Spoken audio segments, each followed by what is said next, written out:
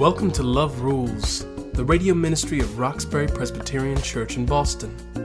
My mom, Liz Walker, was Boston's first African-American television news anchor, but her most important job is what she does right now at RPC, preaching the good news about God's love. The Bible says, above all, love each other deeply because love covers a multitude of sins. How does that work? Join my mom now as she offers us Love Rules from Roxbury Presbyterian Church. Good morning, everybody, and welcome to Love Rules. Our message this morning is called Before I Let You Go, and the text is John, the 13th chapter, the 31st through the 35th verses. When he had gone out, Jesus said, "Now the Son of Man has been glorified, and God has been glorified in him. If God has been glorified in him, God will also glorify him in himself and will glorify him at once. My children, I will be with you only a little longer. You will look for me, and just as I told the Jews, so I tell you now, where I am going, you cannot come. A new command I give you. Love one another. As I have loved you, so you must love one another. By this everyone will know that you are my disciples, if you love one another." I remember when my son Nick was going on the big tour for Motown. He was on the cast of Motown and Broadway, and when they decided to go on tour, he had the honor of going with him. And it was going to be a long trip and a long journey for him. He would be on tour for almost 2 years. And then he would be getting married right after that.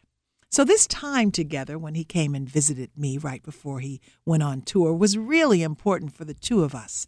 And I found myself in my very comfortable position of giving more unsolicited advice than ever before. I reminded myself of my mother. Our talks before I went away to college were unending. I couldn't get her off the phone. Just when I thought I had brought the conversation to a close, she'd say, "Okay, but before I let you go, there was always one more piece of advice, one more cooking tip, one more warning, one more scripture before I let you go." Looking back, I try to remember her words from that last conversation we had when she was sick and we knew she wouldn't be with us much longer. Those words to me are sacred, the ones you are supposed to remember forever. They can help you frame and honor an entire relationship. Well, that's what today's scripture is about. It takes us back to the night before the crucifixion, at the Last Supper. In this moment, the Son of Man has been glorified. Everything that Jesus has lived, taught, warned, and preached comes to fulfillment. He has seen the earthly work for his Father to completion. Jesus has accomplished what he was sent to earth to do. The hour has come leading to his death. According to the text, Judas has gone out. The deal has been struck. The last steps of the Lord's destiny have been set in motion. There is no turning back now. The rest of the disciples are clueless as to the significance of the evening, and they linger around the last of the food and wine. In fact, they're going to soon all run away. Everything is about to change.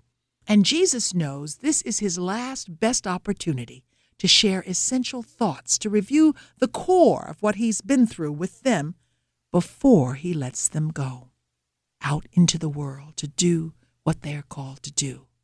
There is a sweet, tender sadness in the air, like in the autumn when it's still warm, but the leaves are falling and they predict what is to come.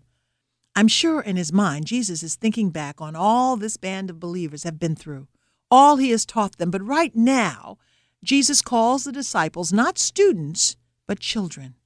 Verse 33, "My children, I will be with you only a little longer."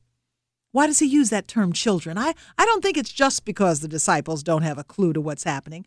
Jesus had a special affinity for children. He came to earth in the innocence of a baby. He called children around him and proclaimed, unless we can be like children, we will never enter the kingdom of heaven. There is an innocence, a humility, a simplicity of trust that is part of being a child.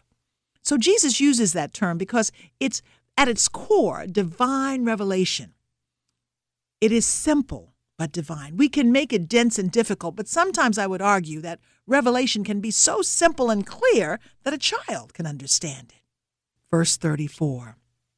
A new command I give you, love one another.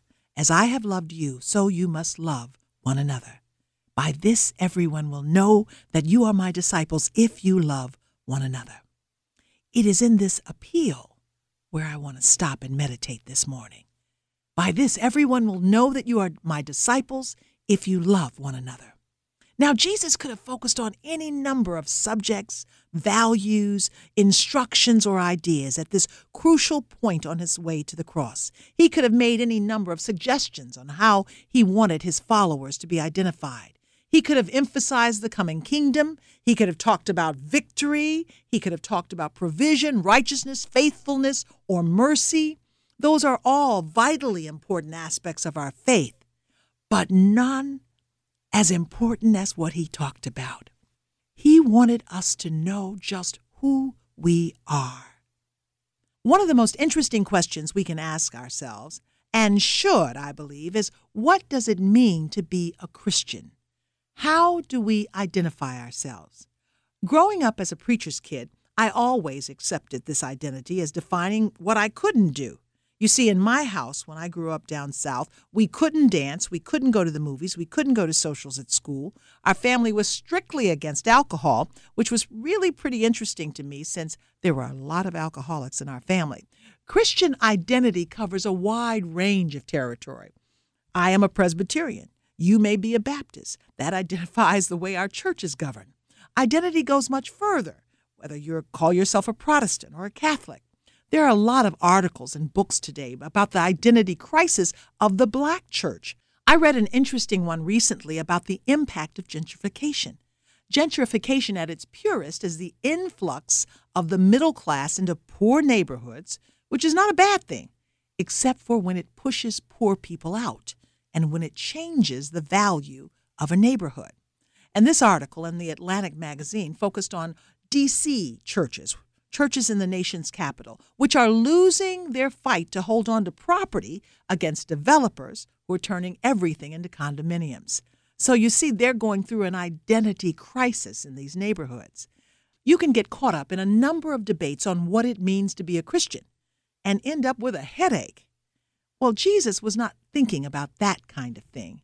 He did not use this opportunity to lay out any carefully constructed creed or tell you if your church should be in the country or in the city. Remember, the New Testament would not be written until 2 generations after his death. The Apostles' Creed, which we read every Sunday, wouldn't be written for another 300 years. All the words that Christians have sweated over and fought over would come later. But at this moment, Jesus kept the revelation simple. He wanted to make it easy for the disciples and for us to really know our core identity. He wanted us to focus on one thing that he calls a new commandment: love one another. As I have loved you, so you must love one another. Now, what could Jesus mean by declaring this a new commandment? There was nothing new about love. He had spoken of love his entire ministry. The law of Moses mandated the necessity of love. Love the Lord your God with all your heart, your soul, your strength, and your mind. Love your neighbor as yourself. Jesus talked about that all the time. So what could be new about love? I think I preach a lot about love, but even so, I realize I have only scratched the surface. Love is such a divine concept.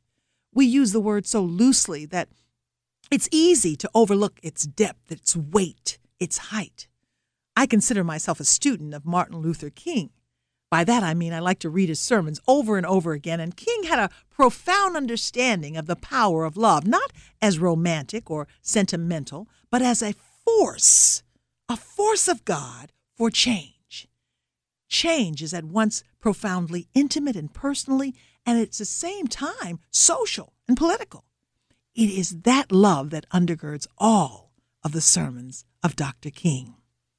So this new commandment that Jesus is talking about, the newness of this is created through this community that forms by the sacrifice of Jesus on the cross. You see, the difference in this love that Jesus talks about and the love he's preached about before is now he's going to show you how great this love is. Up until now, the love he's talked about, well, you could put limits on it. You are told the story of the Good Samaritan. You are told to love your neighbor, to love your enemy. But there are always limits to those stories. But now, at the cross, you are shown the boundlessness of this love. John 15:13, there is no greater love than to lay down one's life for one's friends. This is what changes the love that Jesus is talking about. This is what makes it new. It is the sacrifice on the cross that changes this entire thought, this entire journey. And the most important part of this is the before I let you go part is the sacrifice. Verse 36, Simon Peter asked him, Lord, where are you going? Jesus replied, where I'm going you cannot follow now, but you will follow later. And Peter asked, Lord, why can't I follow you now? I'll lay down my life for you. And then Jesus answered, will you really lay down your life for me?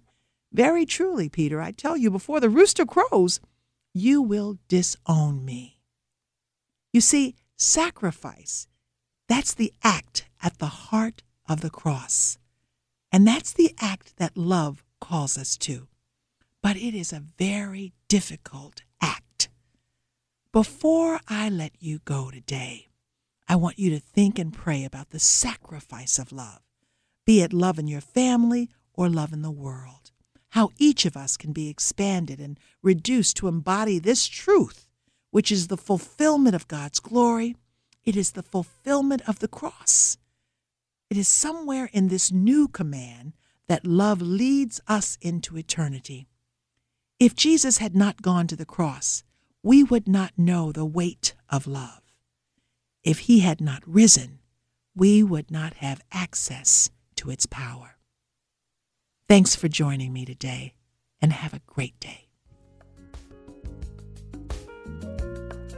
Thank you for tuning in. Roxbury Presbyterian Church is located at 328 Warren Street, right in the heart of Roxbury. Come worship with us on Sundays at 11 a.m. This is a listener-supported program. We invite you to partner with us and learn the many ways that love rules. Visit us on our website, roxburypresbyterianchurch.org, or call us at 617-445-2116. Love will reign if you let